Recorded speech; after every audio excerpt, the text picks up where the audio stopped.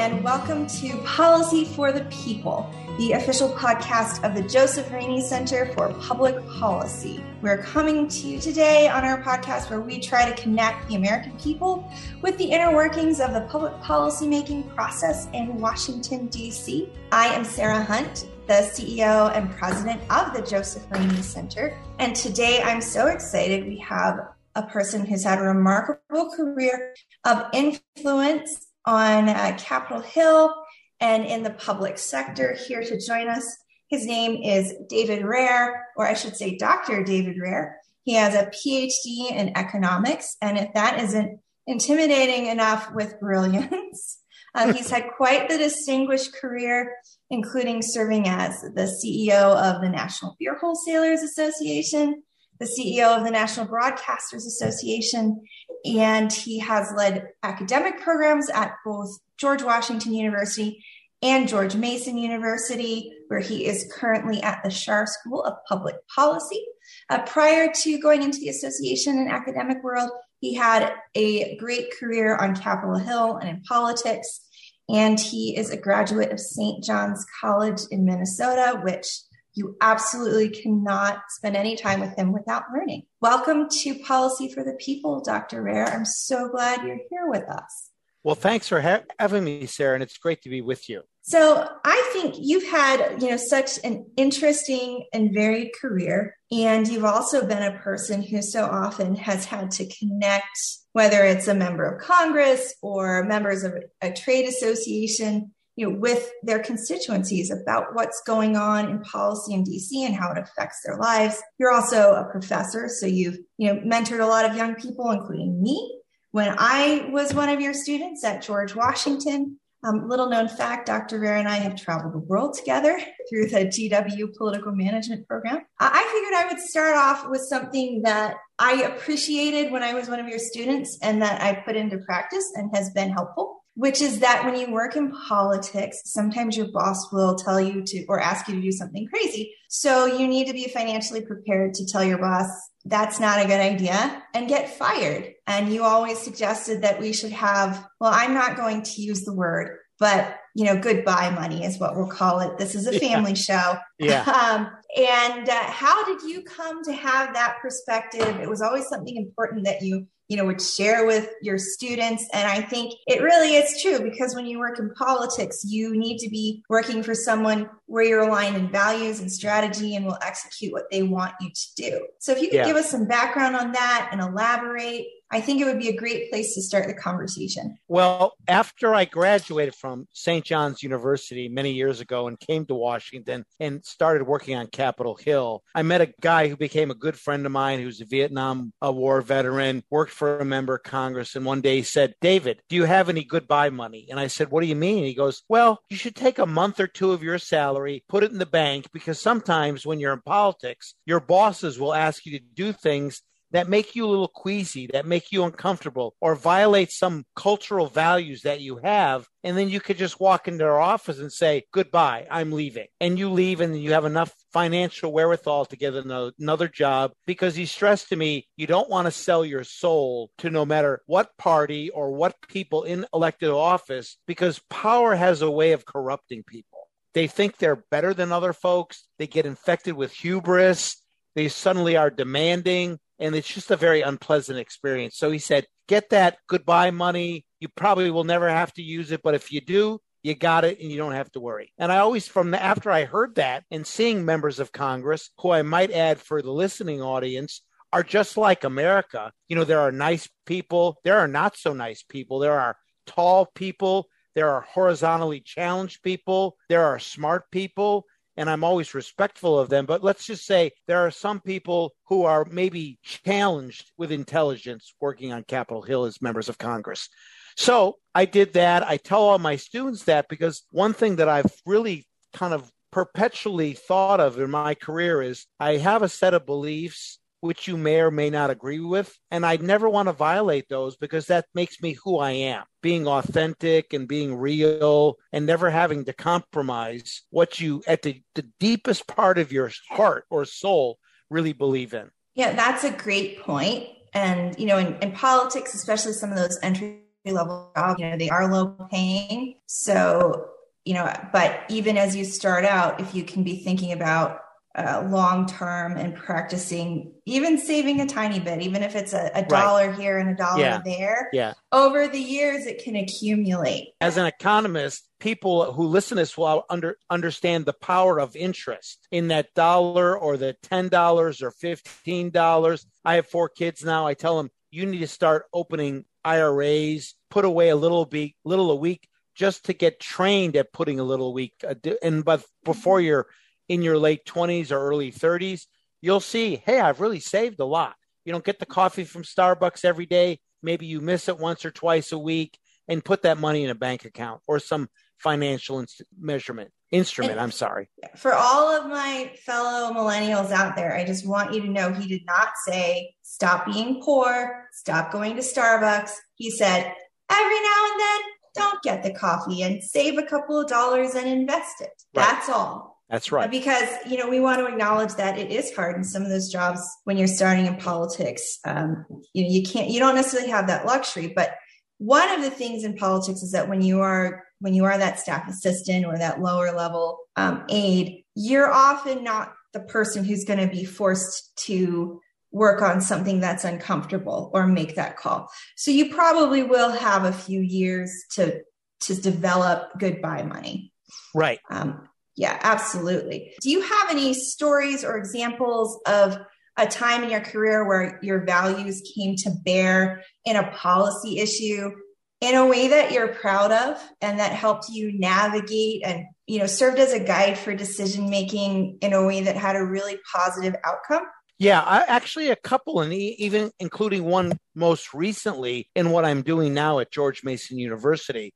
So I come from the Chicago suburbs. My father was a first-generation American. We were working-class people. I remember my mother and father had to clip coupons in order to go to the grocery store to buy things because we had a very kind of lean existence, lived in a 5-room house. I had an older brother who unfortunately passed away many years ago, but it was always about trying to fulfill the American dream, working hard, saving, treating people with respect, being kind of inclusive and open towards other people and their ideas. But I remember going to Capitol Hill when I was first working up there, and I'd see these members of Congress sitting around, and they'd say things like, well, we've got this program. And then another member would say, well, do you have enough money for it? And then someone would pipe up and say, well, we might be a little short. And they would just go, well, let's just make it $100 million more. And I'm sitting there thinking, do you know what my father has to go through as a postman to make $1,000 more, let alone spending $100 million more? So that really infused into me this financial stewardship of other people's money. One thing about Congress, which I think is not controversial, but some of your folks may not disagree with, I believe that we need to have accountability and transparency because every dollar that Congress spends is a dollar that an American allows them to spend by paying their taxes. So we should be really careful about where we're spending money and what we're doing with it. So that happens maybe a few years ago. But now at George Mason, I came across a technology called robotic process automation, which is using automation to substitute for menial and tedious things people do in all institutions. Like imagine somebody who spends all their days typing in numbers in an Excel spreadsheets for their company, or somebody can it do my laundry for me? Well, I probably will at some point when they add AI and machine learning, as long as your machine can take artificial intelligence. But imagine how much singularity come quickly. Right. How much quicker and better if we could get into the public sector this RPA, so we don't burden people who work in government with like mundane tasks, and we can just go through lists of people like veterans who are waiting to get their veterans benefits. I think we're still months, if not years behind in inputting people, but RPA and its effective use probably can reduce that to a matter of weeks or days. And I'm all for that. It pays for itself quickly. And then all the people who are doing all the inputting, then we can maybe make their jobs more interesting so they get focused on, are the programs really working? Are we feeding the people we're supposed to be feeding? Rather than I'm just sitting in front of this computer and stare at it all day, because if it was me, I'd probably kill myself because it would be so tedious and boring. And that's an economist saying that. Right, so right. That means something. Yeah. So those kind of things where how can we be smarter? How can we be more efficient, driven by this passion to be great and outstanding stewards of other people's money as taxpayers? What do you make of the current situation around the negotiations on President Biden's Build Back Better plan? I'm sure you have some insights there. Yes.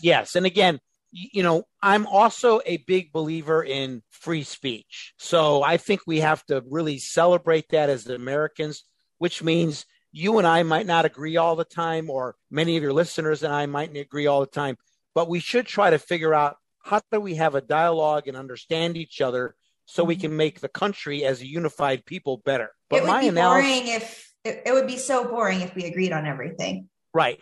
I mean, I don't agree with my wife on anything. We've been married for a lot of years. And I say that only because we are currently spending $1 million a minute, 24 hours a day, 7 days a week. Now, I know we have a lot of needs in this country, but we're spending a lot of money, frankly, we don't have. And if we continue to do this... Yeah, we'll be stewarding the money the government of China lets us spend when they lend to it. Right. Not the American people's money. Or we'll have to inflate the currency and basically drive everyone's personal value, their savings in banks, their stock market, their IRAs, basically into the ground like Germany found after the First World War. And we've seen in other countries when they just lose fiscal control of their budgets.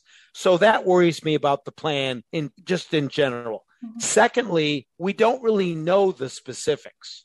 And you think maybe having people who are more business oriented and less political would want to say, okay, we want to do the Green New Deal. That's going to cost us X. And we want to do pre-K and that's going to cost us Y. And then add it all up and come up with a number rather than starting off by saying, we're going to spend $3.5 trillion and looking for things to put in, because some of the stuff that's in there now is kind of crazy in my view. Mm-hmm. I mean, even in that transportation bill, which is less controversial and has more of a bipartisan element behind it, there are some things like, I don't know, $600,000 for ensuring that we have equity in tree plantings. And I'm like, okay, we can have equity in tree plantings, but some parts of the country, you go to northern Minnesota, only pines, they call it the green curtain up there because only pines thrive. And if you try to put in oak trees, they die. So we have to be I just think that's kind of silly. And if people want to do that themselves with their own money or form a nonprofit to do that, I think that's great. But this social engineering of everything for equity's sake, I don't think is a good thing, because we're never going to have equal outcomes. We're all different. In my view, I'm a religious person. You know that. We all have God-given strengths and weaknesses. We're not always going to end up in the same place. And I think the Congress has to recognize that when they're putting these programs together. So I think the accounting's bad. Secondly, now that the Democrats who control the House and the Senate and the White House know they're missing those 2 votes, they're going to start playing games with spending. We're going to put the program in, but we're only going to fund it for 1 year. Knowing that once you get a program in, I mean, we have programs from the First World War that we're still spending money on because no one puts an end date on them. And then people kind of get not addicted, but people become reliant on them. And it's very hard to get rid of them. So there'll be some fiscal games on spending. And then the other thing about the Congress, which I've found over the years, and again, people may disagree with me, is as we get towards the end, everybody wants to be the hero.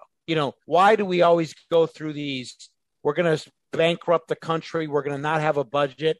And then the senators come out, wring their hands and go, well, once again, we saved America. So they can go home that night and pat themselves on the shoulders for saving America. Where if they just did their work like normal people do every day, I think the country would be a lot better off. But, you put politics in there and everybody's looking for an angle and see how they could get reelected or move from the House to the Senate or from the Senate to the presidency. So that I think further complicates things. But I think it's going to be hard for the president because his ratings are slipping now because of some different issues going on in the country and the world. And I think Democrats in particular are going to go, okay, I'm going to be up for re-election in another another year, do I really want to ride this horse, or do I want to be a little more independent so I can tell my constituents, I don't vote lockstep with the president of either party, as a lot of Republicans had to consider when Trump was president, the former president. So just for everyone out there, the last point that Dr. Rehr made was about the debt ceiling and, continuing resolutions for spending when they haven't passed a budget. Frequently, you'll see a lot of gamesmanship on Capitol Hill between the majority and the minority party about accomplishing those basic tasks of government. And I do agree with you. I think that most of America would rather they worked together and made that not a cliffhanger. Right.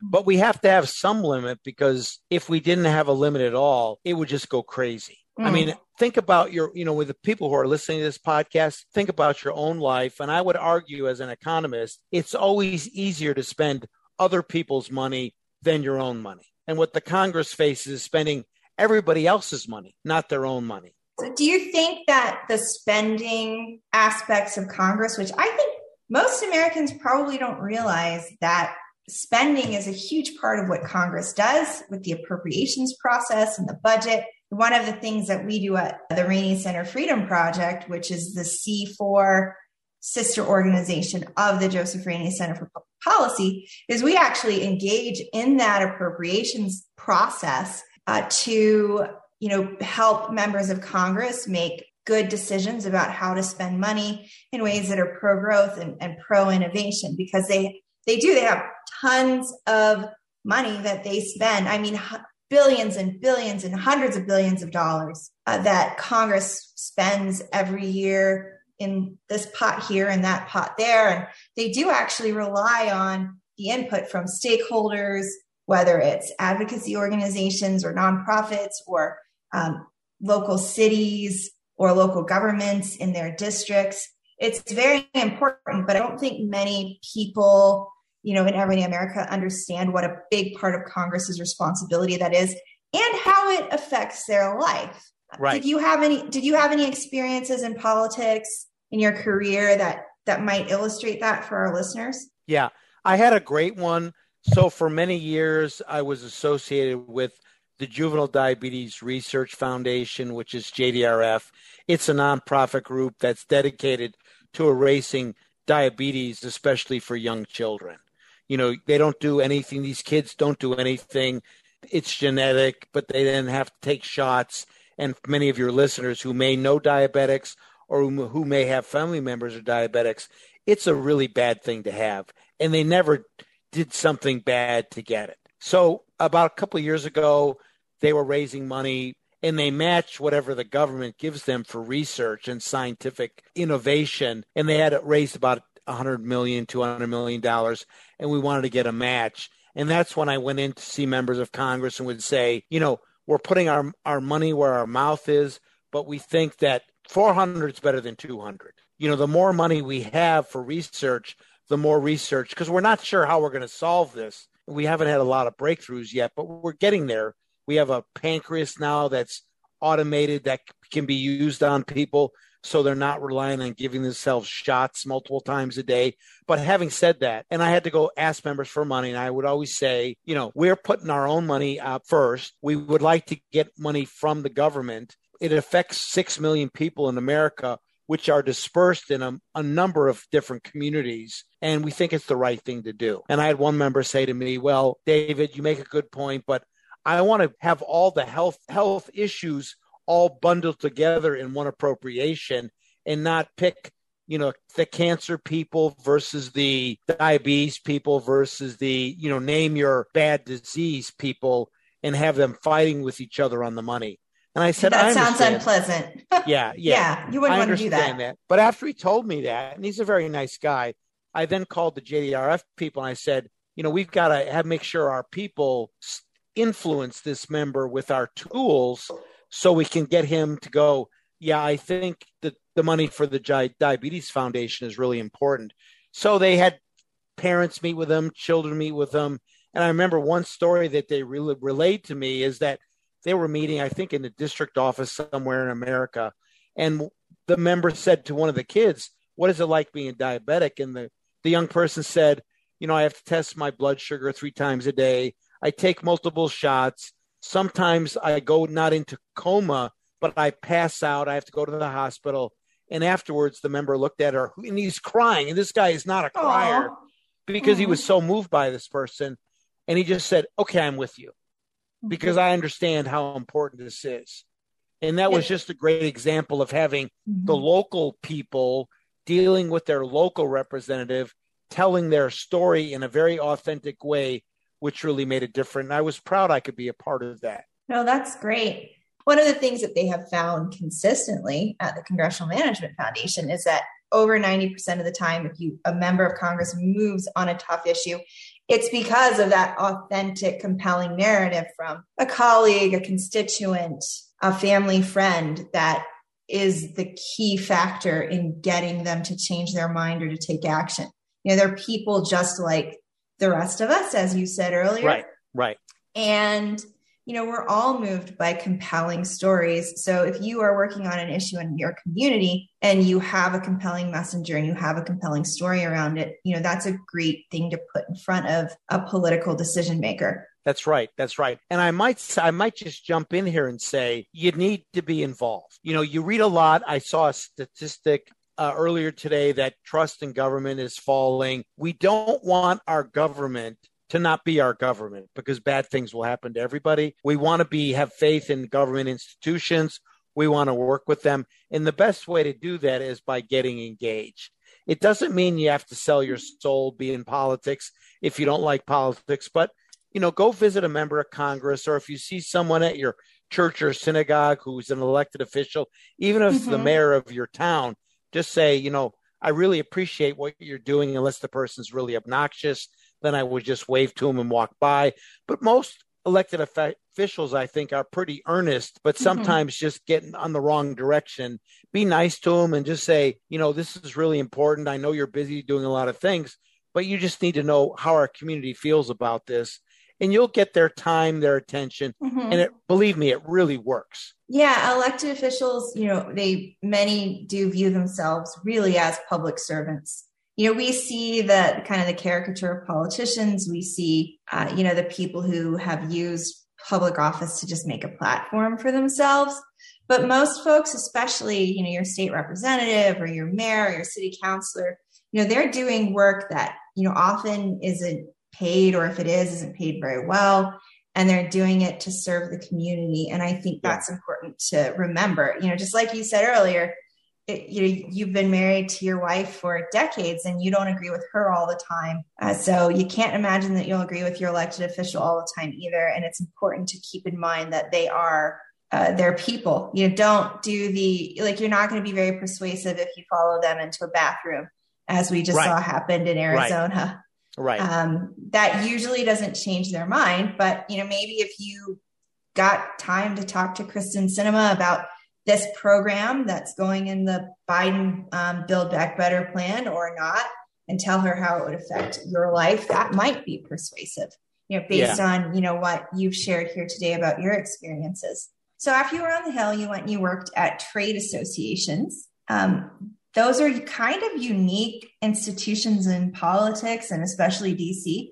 Would you like to tell us how trade associations work and what they do in DC, and what you think every American should understand about those organizations, these special interests? Yeah, I don't want to date myself, but if you go back to de Tocqueville's book on democracy in America in like 1824 or something, he talks about, he was a French aristocrat who traveled around America and noticed a lot of community organizations would form to do good things, to build roads or bridges, build town squares and things.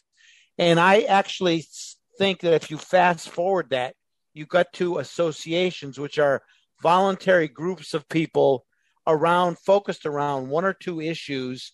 In my case, it was always around business sector issues, like working for beer distributors who represent the middle tier of the brewer, the distributor, and the retailer. And as beer distributors would have common issues before government in Washington and the state level as well. And they would form an organization, and then they would have like a common platform to advocate. And we have like 72,000 of them in Washington. I mean, there's the bakers, there's the Chamber of Commerce, there's the unions, there's all sorts of institutions out there that do this. And I saw my opportunity. So I went to work. I worked on Capitol Hill. I worked on a committee. I liked it a lot. I love small business people. I mean, American small business, they're really on the cutting edge of innovation. Imagine, you open a small business, you put your family's heart and soul into this entity. You work 7 days a week, not 5, not 6, 7 days a week. You're literally working 24 hours a day to be able to provide goods and services to other people in your community. And I've always felt like they're like the unsung hero. And 90% of jobs in America are small business jobs. At least they were before the pandemic. But I always loved these people. I got the chance to go to the NFIB, which is not an association, but like an association. And I started working there, and I thought there were a lot of things that government was doing, which was making it harder for these people to earn a living and to pay their employees more. So what could we do to help them benefit their communities, their employees, and their families? And I did pretty well there. We were able to reverse the only healthcare bill in America that has ever been passed and was subsequently reversed in all of the history of the country. There was a move afoot by a Republican administration and Democratic Congress to force all business people to offer the same healthcare benefits to everyone who worked in their enterprises. And small business people were offering healthcare, but maybe they couldn't offer everybody the same package. If you work 20 hours a week, you might have got a different package than if you worked 50 hours a week. And it worked pretty well. And we said, there's really nothing wrong with this. And as people earn more, they provide more coverage. But the government said, no, it has to be all the same or you don't offer health care. And we discovered that like 6 million businesses wouldn't be able to offer the health care. It turns out the rules that they wrote, they didn't even understand on how to comply. It was a gigantic cluster. So we stepped in, we pushed repeal of Section 89. It was one of my greatest victories. Everyone in Washington said, you're never going to do it. And I was like, you watch. And we turned it into a crusade all across the country. One former member in Wisconsin came back to Washington and said, David, you're going to win this fight on Section 89. I said, why is that? And he said, I was at a parade in a small town in my district, and a guy stopped me and said, are you for repeal of Section 89? And he goes, I've never heard that before. And if that's happening all around America, you're going to win. Well, we eventually won, which was great. We prevented this from happening, being imposed on small business. It was a hard-fought campaign. I mean, you prevented a lot of Americans from losing health insurance. Right. Really, that's right. A lot of Americans. Is the context. Yeah. It's not that you don't want people to have health care and for employers to provide good health care. It was just, forcing every employee to have the same plan. Right. Even now, you go in most places, there are several different plans that you can pick depending on what you want to spend yourself through your employer. Right. Because competition and diversity and innovation are all good things from a healthcare perspective in my mind, rather than the incentive should be what more can you offer rather than the hammer saying you offer this or you don't offer any. That's the wrong way to think about healthcare. And I'd like to note something that if you won't be offended, that I think is impressive about the story you've just told, is that this was before everyone had email and social media. Right. So the effort that an individual has to go to in sending a letter or making a phone call is a lot more than it is today, when you can just kick off an email to your member of Congress or tweet at them. That's right. I mean, it was a little bit of a different time, but we looked at all of our tools. We maximized I'm talking like an economist now. We maximized all our tools and we were successful. So that led me to go to the beer wholesalers, which was the job I love. I don't really drink a lot of beer. I'm German. I loved it because beer is, thought of as a German beverage. But the beer wholesalers are all family owned and operated businesses all across America. They're deeply involved in their communities, and they're really great people. How does a free market economist go work for the beer wholesalers? I think this is a good question to ask. Right, because there's no free market for beer. Beer is regulated by the government at the state and local level. So even though I'm a free market economist, maybe people will say you're not pure, David, but I'll say I'm not working from an open competition. I'm working from limited competition. So how do we make it as free as possible within the constraints of what we see as regulation? And we were able to do that. It was a great effort. I did that for a few years, and then because of my success there, was recruited to become the CEO of the National Association of Broadcasters, which were all the radio and TV stations in America and about 50 around the world. And that was exciting, but that was like a glamour job. Here's a guy from a working class family from Chicago walking down the red carpet. And as I would walk down, they would announce my name, and hundreds of cameras would be taking my picture. And I would kind of be smirking going, it's going to hit the cutting room floor because no one knows who I am. And I'm not really that important, but it was a fun job. Then I went to teach at GW with you, went to Mason. And I've always said to folks, particularly young people who may be listening to the podcast, do what you love. Do what you love, because it's, you might get tempted by money early on. You might be forced to take a job because of money. Everyone's circumstances are different. But if you're able to do what you love, my argument is you'll be better at it. And in the long term, you will do better financially because you love what you do. Like, I don't mind. I work all the time, even now as a professor, but I don't mind because I love working, because I love what I'm doing. And I love sharing ideas with students and seeing them successful and helping them get jobs, because it reflects on me as being like really committed to them being successful. Yeah, that's great. I think one of the interesting things when you're talking about doing what you love, and there are themes in all of the things that you've talked about in your career, coming from a working class family, getting to Congress and coming with those roots and feeling strongly about stewarding the money of the American people, and that turning into a passion to help small business people at the National Federation of Independent Business or the beer wholesalers, understanding that those small businesses are helping fellow Americans and, honestly creating that revenue. You're an employee, you pay taxes, you're a business owner, you pay taxes, and, just watching that, evolve through your career to, as a political professional, eventually, and an economist, eventually wanting to invest back in the next generation of policy leaders. So I think that's a really, really, that common theme of you wanting to support people who are doing good things in society. The other thing that I really love, especially given this time that we're in, where everyone is down because politics is so contentious and unpleasant, is your expression of beliefs in the democratic process and beliefs that, hey, yes, I can go up to my neighbor at church who is the mayor, or I can, if I'm at the gym and I run into my state representative or the parade, like your one case in Section 89, and say, hey, I care about this issue. Here's why. Right. And engage in a positive interaction that expresses that to your public servant.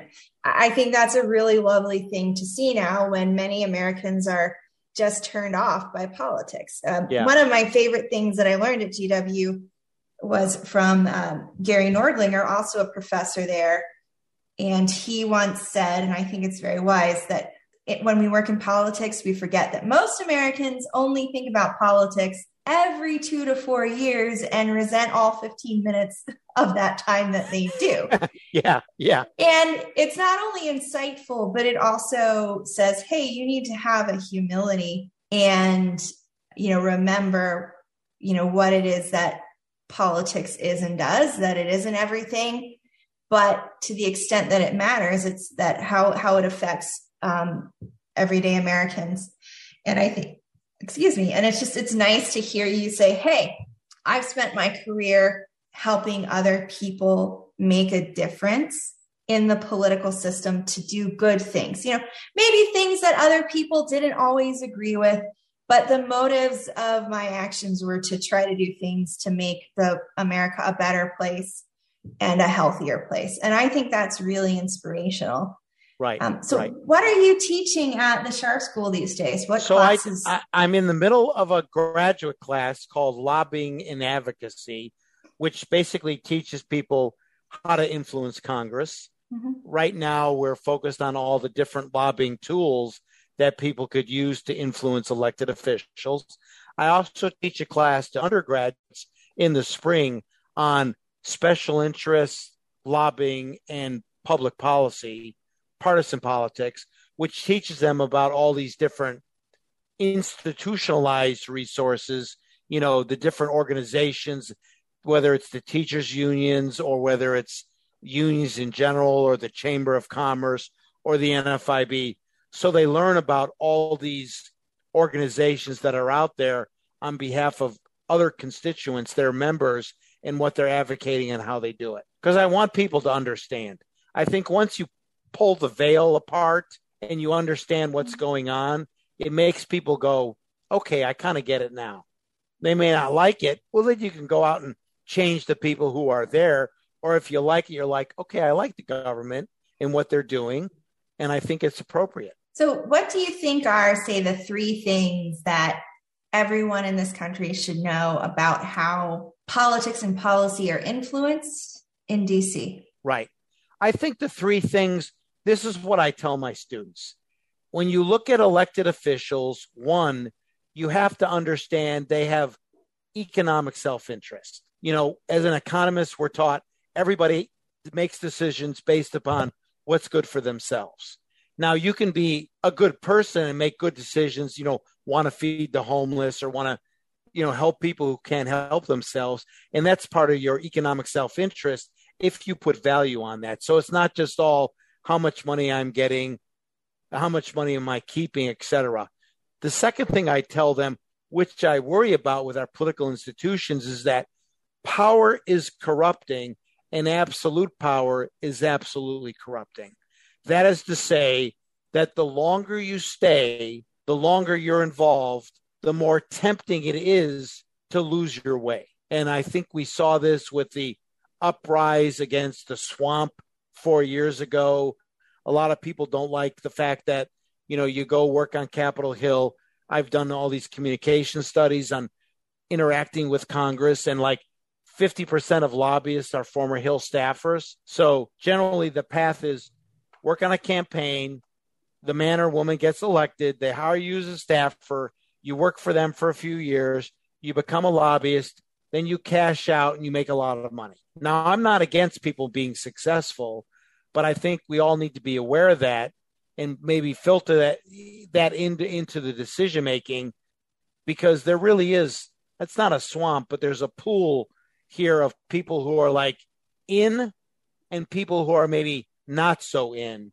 And I'd like to have the country reflect people of all types, not just the people who can whisper in the ear of someone. Having said that, as a person who used to whisper in ears myself. And the third thing I think is that everybody can make a difference. I am as you can tell, hopefully I'm an enthusiastic, upbeat, positive guy. And I think that if you're just earnest and authentic and you're smart, you can make a difference in whatever you decide to do in your life. My journey was in politics and in public policy, and I think I've done well. I've enjoyed my life. I continue to enjoy my life with my students. But you got to think, am I making a difference here? And is it worthwhile? And I think in my case, it is. And I think when people get engaged in policy, helping to shape policy, which affects so many people, either positively or negatively, you almost have a moral duty to be engaged, if that helps. No, I think that makes sense. As a conservationist who works in the swamp, I would like to remind you that swamps are vital ecosystems. Yeah. That's a joke. But yeah. But yeah, I don't even necessarily think it was, a reflection of just, the 2016 election. I think that Americans everywhere, want to understand their government better and want a government that does work for them and reflects, the diversity of interests and perspective and background of the American people, instead of just, the perception of the revolving door, which is the nomenclature for what Dr. Rare just described. Right. About, you work on a campaign, you work on a Hill, and you go and then become a lobbyist after a period of time. So yeah. I want to go back to another thing that you mentioned earlier, talking about being for transparency in government, and how that can build faith in institutions. I know you've done a lot of time thinking about that. What are some key things that you would like to see happen in terms of increasing governmental transparency in such a way that it helps build up the faith of Americans in their government institutions? Yeah. Well, the first thing I learned after about 7 years in this endeavor is that elected officials, no matter what their party designation, really don't want transparency. They really like it when people don't really know all the specifics on everything. It worries them. And my argument's always been, it's their money. They have a right to know. And their argument has been, well, they can just find it if they want it. And I think number two, we're going to see more transparency because with the digital age, it's making transparency a lot easier. So we can, ideally, I would like to see all the expenditure of the government available to every American to see. Now, that's a Herculean idea, but if that ever happens someday, I think that hopefully they'll put a small plaque up next to it and say, this was Dr. David Rare's idea 50 years ago or whatever. But I think that makes people accountable. And I think I'm driving for transparency and accountability. We have some states that are moving in the right direction and cities and towns. And I would say to your listeners, if you're involved in transparency or if you want to be involved in transparency, just start doing basic things like when you see elected officials, just say, it'd be great if we had more transparency, because the more they hear that from people, the more they're going to say, that's a good idea, because still people don't talk about that enough. And I think that's something that most Americans would like to see is, appropriate transparency and accessibility in terms of the government. Right. Now, I do have one exclusion. I don't want transparency on national defense issues. I don't want to give our adversaries or those people who don't like America around the world the blueprint to everything we're doing. That's where I would put some limits on it. But I think for a lot of programs and a lot of spending, we would know what's working. We'd get a better idea of what's not working. And I think that helps make everybody better. So this has absolutely flown by in terms of time. We should do this more often. I always love catching up with you. But I would like to ask you, if you could go back and tell teenage Dave one bit of advice, what would it be? Listen to people's perspectives harder. When I was 14, 15 years old, I was very committed to less government, not a libertarian, but almost libertarian, where the government that governs least governs best. I still believe that. But I've also discovered through my years that people come from a lot of different areas than where I came from, have a lot of different experiences, have a lot of different needs. And if I had to go back, I would just say, work harder not to answer questions, but to listen, not to provoke what you think should be done, but find out what they really want done, because I think it makes the conversation richer and makes the solutions better. That is a great place to wrap up our discussion today, because I think we all should be listening to each other more and prove the DC swamp pundits wrong when they say that we're all divided and polarized. Right, exactly. I think the great takeaways from your story, again, listen to other people, hear from them, go out and do something that you believe is making your community better, and engage in the political process when you can. Thank you so much for joining me today. This was wonderful. Well, thank you, Sarah, for having me. And I just want to remind people the Rainey Center is a great institution, and I would urge people to support it and to encourage it, because they're doing great work here in DC and all across America.